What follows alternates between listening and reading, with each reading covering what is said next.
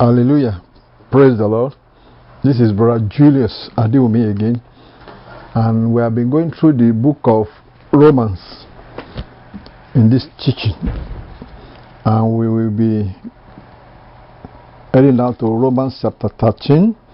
You will see that from Romans chapter 11 to 15 to the end, Apostle Paul was actually describing to us the lifestyle that we should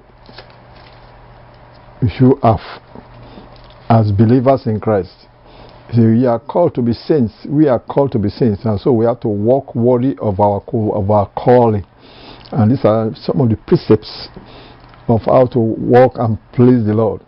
And let's go to chapter 13, and we will read, and I will stop at some specific point to explain further some of these highlights of how we ought to conduct ourselves as believers in Christ.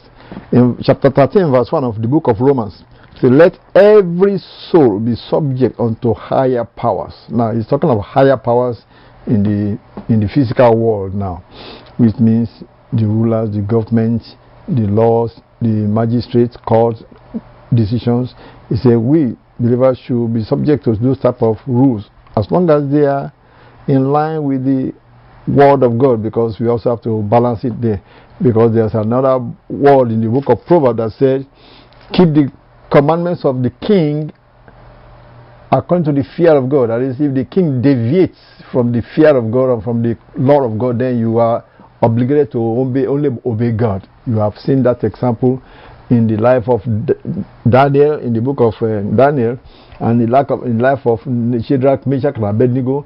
These Hebrew young men, or when they were young, they were serving as, they were made to be officers in the kingdom of Babylon by the king. He found them that they were intelligent, so he made them to be officers in the king. But when they came to a point that the king Nebuchadnezzar made a decree and commanded that all those officers must come and bow to a statue of himself, and that anyone that will not bow to that statue of golden image that he made should be thrown into the furnace of fire. But the law of God commands and forbids the Hebrews, the Israelites, from bowing down to statues and images. You only bow down to the Almighty God in worship. So these three Hebrew men in the book of Daniel chapter 4, chapter 5, chapter 4, you will see they refuse to bow, and that is what we are saying. I said you have to keep the commandment of the king as long as the king's commandment is still in line with the word of God. When the commandment of the king is no more in line with the word of God, then we are commanded by God to only obey God. So you see, actually that story of Shadrach, Meshach, and Abednego was in Daniel chapter 3. Then you come to Daniel chapter 5, was also the trial of Daniel himself, when he was commanded by the new edict of the king that nobody should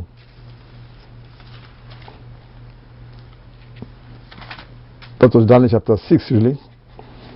Daniel chapter 6, where Daniel was commanded by the new edict that nobody should pray to any god or any man, or ask any petition from any god for any man except from the king. Anyone that disobey will be thrown into the lion's den. But Daniel knew that was devised against him, and he didn't stop praying to his God. And that was where the word of Solomon, when he said, you have to keep the commandment as long as it's in line with the fear of God and the commandment of God. So that is where Apostle Paul was explaining to us right here. He said in chapter 13. Let's go back to Romans chapter 13 and read again. He said, "Let every soul be subject unto the higher powers, for there is no power but of God." So you have to remember all those rulers, God put them there, but when they become proud and they rebel against God, God will pull them down. And every person, every individual, we are still responsible to God. And because God make those rulers to be there to keep order on earth, That's why we have to be subject to whatever they are saying until they themselves are, or the law that they make is contrary to the law of God. Then we must obey God. Even if it comes to being facing the sword, we have to obey God. That's very important, because when people refuse to, when they think the king is more higher than God, then they are going to be in trouble with God himself. That's why you see the story of Shadrach, Meshach, and Abednego, and the book of Daniel, and the story of Daniel, that they were very obedient to the king. They were doing their work for the king. The king was whom they were serving. They were doing it faithfully. But when it came to the point where the king violated the law of God, the law of their God, they refused to follow the king. They decided to follow God Almighty. The king punished them, just like any human being will do, because they didn't fear God. But God was there to stand with them, and God had to punish that king. That was why Nebuchadnezzar was turned to an animal.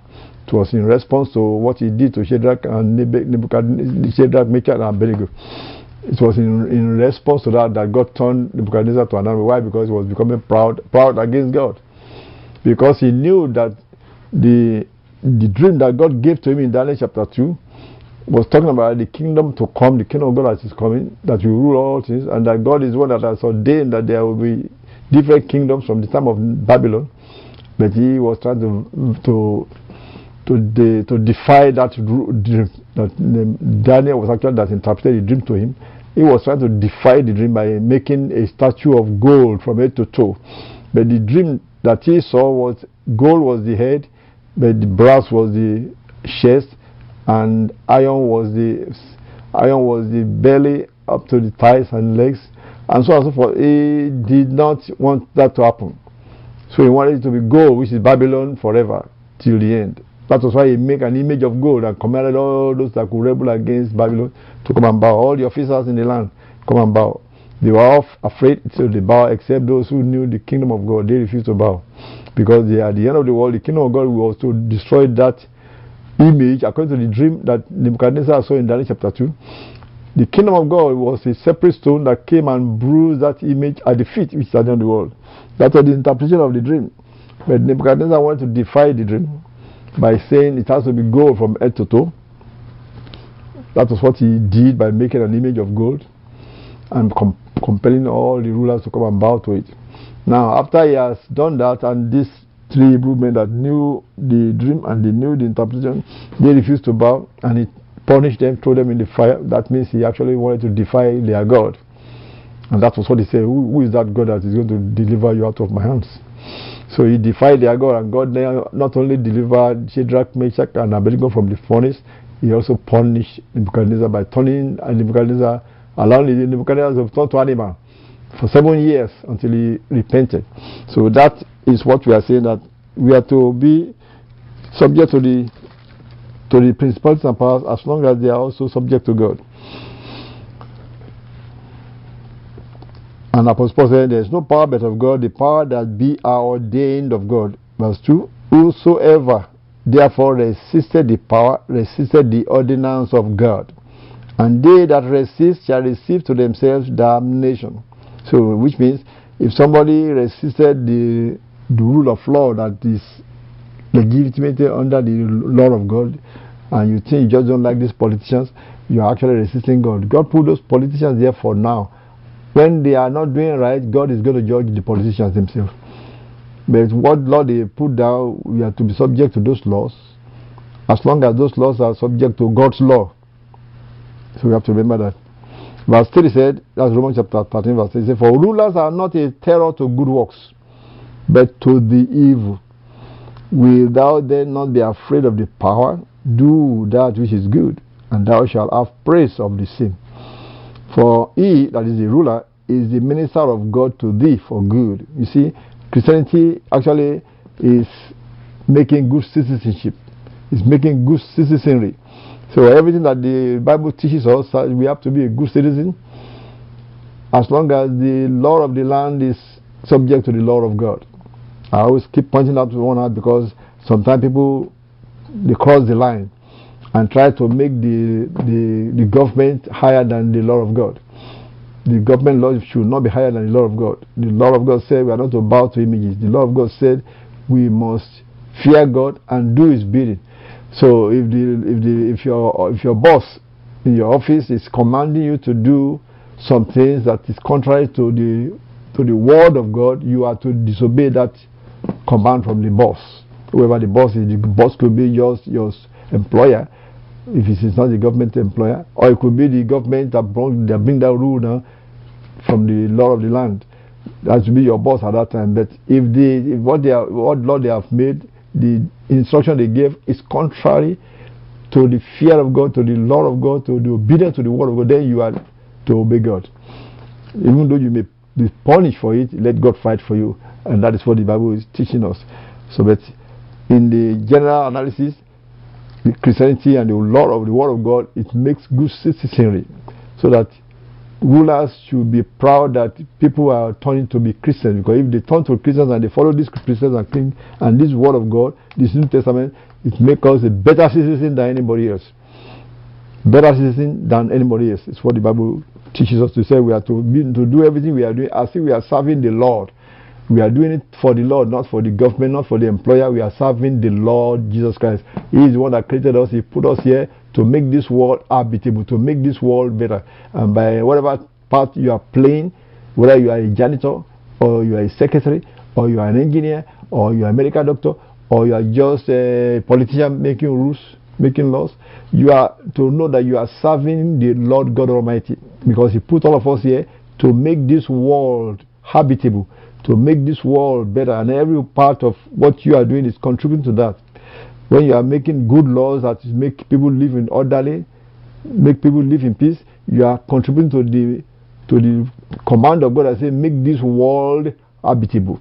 If you are just a janitor helping to clean the floors and clean the offices and clean the streets, you are making this world habitable. That is your own part that you are contributing. When you are just a secretary, you are helping in sending letters out to people and do all those type of things.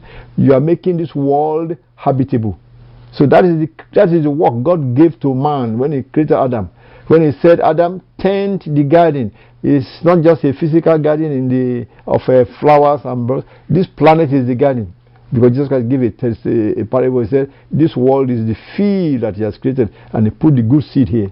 So this world is the garden that is symbolized in that book of Genesis, where God told Adam, tend the garden. He put Adam in that garden of Eden to tend the garden. So what's the purpose of tending the garden if He's the only one living there?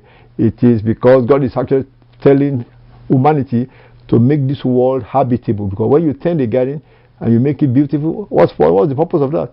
So that people can come there and smell the roses and like the place and love to live in this neighborhood, love to live in this environment. That is because making it habitable. So that is the work of mankind on this planet, is to make this planet habitable. So whatever part you are contributing, God puts you here, you are serving the Lord. Whatever God put me here, whatever I'm doing, whether I'm an engineer or telling people how to live right, I am making this world habitable so that we can live in harmony one with another. See, it is the work of the Lord. We are all serving the Lord. So that is what this teaching of Apostle Paul is telling us, that we are all serving the Lord, no matter what your call is, what your profession is. He said, for rulers are not a terror to good works, but to evil. Wilt thou then not be afraid of the power, that is the rulers? Do that which is good, and thou shalt have praise of the same. Thou shalt have praise of the rulers. For verse 4, Romans chapter 13, verse 4. For he, the ruler, is the minister of God to thee for good. But if thou do that which is evil, be afraid, for he beareth not the sword in vain. For he is the minister of God, a revenger, to execute wrath upon him that doeth evil. Verse 5, wherefore you must needs be subject, not only for wrath, but also for conscience sake. What does it mean by conscience sake? Your conscience toward God, because you are serving God, like we said. If you refuse to obey the rule of law that the rulers have put down, if that rule of law is in obedience to the fear of God, to the law of God, if you refuse to comply with that, then you are actually not fearing God. Your conscience is towards God that will be bothering you, that you are disobeying God. He said, when you disobey the rule of law, you are disobeying God. That's why those who are armed robbers, they are disobeying God. They may go and rob somebody and rob a bank and think they are not stealing from any man. They are disobeying God. They are robbing people's money. Or people that think they are stealing from the government, they think it's just government money. It's not government money. you are a thief. You are disobeying the Almighty God. This government money is not government money, it's the people's money. You are robbing the people and putting it into your own pocket and the pocket of you and your family alone. So you are a thief. So don't think you are eating of the government cake. What is the government cake? That is the people's money. So that's why you are saying, if you are disobeying the rule of law, you are actually disobeying God Almighty. Verse 6 of Romans chapter 13. For this cause, pay your tribute, that is, pay your tax. For the God's ministers are called attending continually upon this very thing. Verse 7 says, render therefore to all their dues. Tribute to whom tribute is due. Custom to whom custom is due. Fear to whom fear. Honor to whom honor. Now look at that verse 7. Many people in many parts of the world, they will cheat and trick and try to do many ways of avoiding to pay tax or avoiding to pay their custom. Maybe they import some goods which they are going to sell to make a maximum profit. They will sneak around and try to avoid paying the custom duty. That is still disobeying the law of God, disobeying the law of the land also. Because you say, well, these custom people are stealing from you, or so, but you see, your own part is to fulfill the law of God. You see, that's why you say, you pray. You say, render therefore to all their dues. Jesus Christ give it in another. We say that give unto Caesar that which belongs to Caesar, and to God that which belongs to God. So if the Caesar is the government of the land, if they said you have to pay tax on this, on that, you just pay your tax. Some people want to revolt against that. You shouldn't pay tax. Well, if you can go through the legitimate means to refuse to try to make them to change the tax laws. There's another way. If you want to change the tax law, you go through the legislatures and they say we don't want this type of law, and then they can change it. But once the whole society have said this is the law, we as a Christian should be abiding by it. I say, I can't afford it, God will provide for you. That's exactly what you trust God. God will provide for you, instead of manipulating, which becomes stealing. You see, he said, render therefore to all their dues. Tribute to whom tribute is due. I mean, if they ask you to pay tax, pay your own tax. Custom to whom custom. You import something that you are going to sell, then you declare it and pay, and then you get the refund. You get the number of profit. God will make you get ready to sell at the profit, at the amount you want to recover your money and recover some profit, and not excessive positive that God will cost is. There are causes for excessive profits also, because the Bible said on balanced weight, on balanced scale, evil scale is to oppress the poor that can't afford what you are trying to sell. But see, when there's a limit amount in how much profit you must make even in your business. So God has rules in the scriptures for that. So what you are saying then is, make sure that you are not making tricks to avoid paying custom, which becomes stealing from the people. Not so. Render to those who fear, to whom fear, honor to whom honor. Verse 8 say, owe no man anything but to love one another. For he that loveth another has fulfilled the law. God said we owe loving one another. That's the debt we owe to every person. Show love, walk in love. That's like a debt we must pay to everybody. We owe love for everybody. For this, thou shalt not commit adultery, thou shalt not kill, thou shalt not steal, thou shalt not bear false witness, thou shalt not covet. And if there be any other commandment, it is briefly comprehended in this saying, namely, thou shalt love thy neighbor as thyself. Now, Apostle Paul is summarizing the 10 commandments that everybody is saying we must keep the 10 commandments. Or maybe we are now Christians, we don't have to. No, he's saying the commandments of God is fulfilled in us Christians. The summary of these commandments of God are: you shall not commit adultery, you shall not kill, you shall not steal, you shall not bear false witness. These are all neighborly commandments. The first commandment says we are to love God with all our heart and our soul and not bow to any images. Also, then the second one is to love your neighbor as yourself. Christ summarized the whole 10 commandments. Say the first one is love God with all your soul and your heart and your mind. The second one is to love your neighbor as yourself. See, the second part that seems to be divided into about 6. Thou shalt not commit adultery, thou shalt not kill, thou shalt not steal. All of those itemized laws, he said they are summarized as love your neighbor as yourself. That's what he's saying. That's verse 9. Because if you love your neighbor as yourself, you will not steal from your neighbor, you will not kill your neighbor, you will not commit adultery against your neighbor, you will not bear false witness against your neighbor, you will not be coveting your neighbor's goods. If you love your neighbor as yourself, you see. That's what he was saying. Verse 10 says, love worketh no ill to his neighbor. Therefore, love is the fulfilling of the law. Now, let's balance this scripture. Because some people will tell us that, well, I don't need to believe in Jesus Christ. All I have to do is just love my neighbor as myself.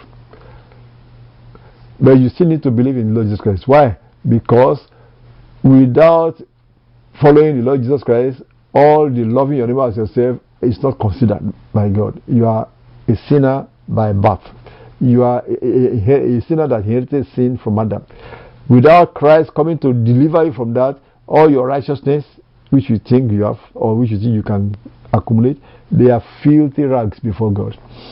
That's why the Bible says God has condemned the whole world as sinners and now is forgiving the whole world and calling everybody to come now and accept Jesus Christ so that He can change you, give you a new spirit. It's a recreated spirit. It is that recreated spirit that should now walk in love towards your neighbors. Because that recreated spirit that is called born again in us, that born again spirit in us, we automatically love God, which is the first law. When you are born again, the love for God, which is the first commandment that everybody is commanded to keep, that one, the first law is to love God and not bow to images. That can only be fulfilled in a recreated spirit in us. So every other way you are thinking you are loving God is just eye service. Eye service. Because it's not coming from your spirit, from your soul. Jesus Christ said that because God is a spirit, anyone that worships God must worship Him in spirit and in truth. In spirit means our new spirit that is recreated is the only one that can worship God in spirit.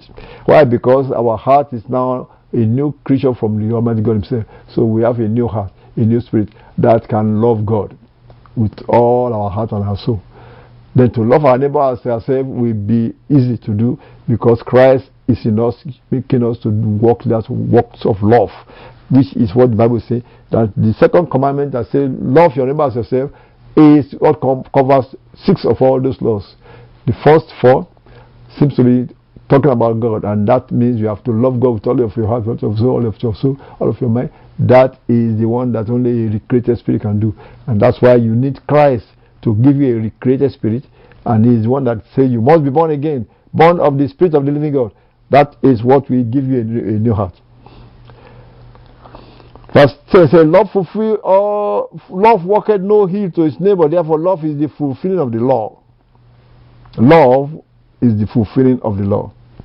Verse 11, now knowing the time that now it is high time to awake out of sleep, now is our salvation nearer than when we believe. He's saying the end is near. The end is near.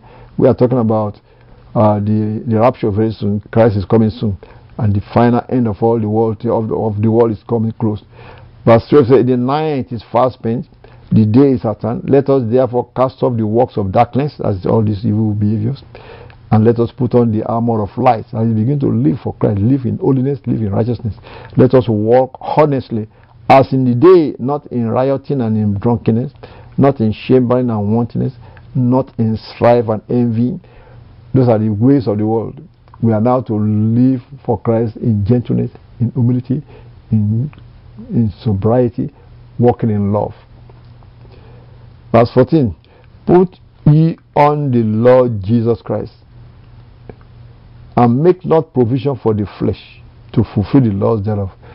That's the summary of what we should do. Put on the Lord Jesus Christ means let Christ live His life through you. Put on the Lord Jesus Christ means begin to mimic, be imitators of God. The Bible calls it.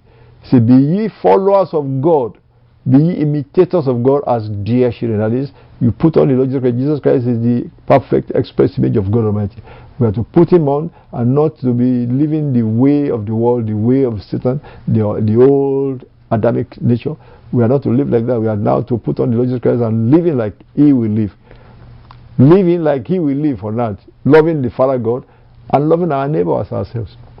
That is what He's saying here. That we are to put on the Lord Jesus Christ and make no provision for the flesh to fulfill the laws thereof. What is the flesh lust? The lust of the eyes, the lust of the flesh, and the pride of life. These are the works of the flesh. When you begin to make provision for those things, means that you are seeking those things. that are lost of the eyes, that are the works of the flesh. He said, don't make provision for them. Put on the Lord Jesus Christ, and then all these works of the flesh and the works of the loss of the eyes, the loss of the flesh, and the pride of life will be minimized or completely eradicated from our soul, because those are soulish things. Don't make provision for it. How do you make provisions of things? Let me give an example of what people do when they make provision. Now, somebody that is married and yet not satisfied with his single wife and went and married a second one, whether secretly, you are making provision for the flesh. You couldn't control your sexual emotions or sexual appetite. One woman is not good enough for you. When you went secretly to go and be committing adultery or trying to marry a second wife, you are making provision for the flesh. By trying to legalize your adultery, you try to legalize it by making a second wife. Okay. That means the one wife is not good enough for you. Somebody told me one time, he said, oh, this woman is stubborn, is this and that, so that's why you want to get a second wife.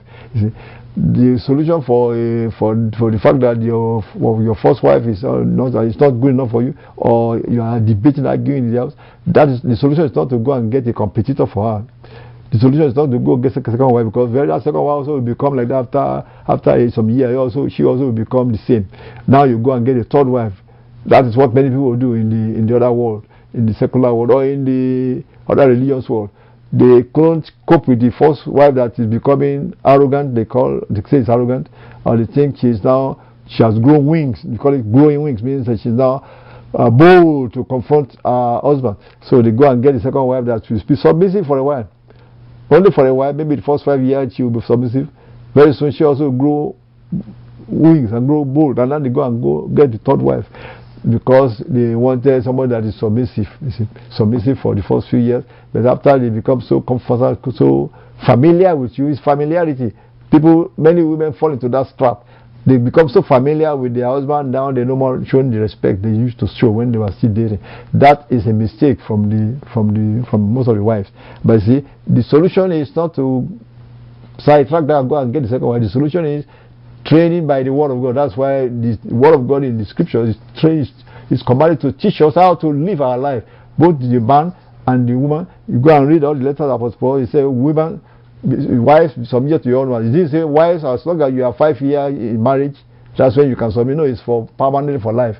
But see, after some 5-year marriage, some wives become so disrespectful to their spouses. But he said you have to submit. It's for life. That's why the marriage is for life. The same with husband, love your wife, not just for the first few years. And look like after they are married for some few years, now the love is waned. Now he's going for a fresh blood. No, that is the sin. So you have to love your wife, it's permanent for life. So those are all the things that when people are started tracking that, instead of looking for the real solution, which is follow the scriptures. And they said the solution is to make provision for the flesh. Provision is when you go and get a second wife, or when you want to go and be loving something else. That is making provision for the flesh, because the flesh is looking for something that it couldn't get in this place, and is looking for an alternative. There's no alternative to God's word. God's word is forever. So we are praying that the Lord will get you to understand this teaching of Apostle Paul. If you know these things, happy are ye if you do them. That's the word of our Lord Jesus Christ. When we know all of these precepts, we will be happy that we are blessed. When we keep to them, we do these things and obey the scriptures. And the scripture, the word of God, will give us victory in every aspect. God bless you. This is Gospel Distribution Ministry, Box 71027, Phoenix, Arizona 85050. On the internet, it's www.gospeldistribution.org. Join us again next week. God bless you.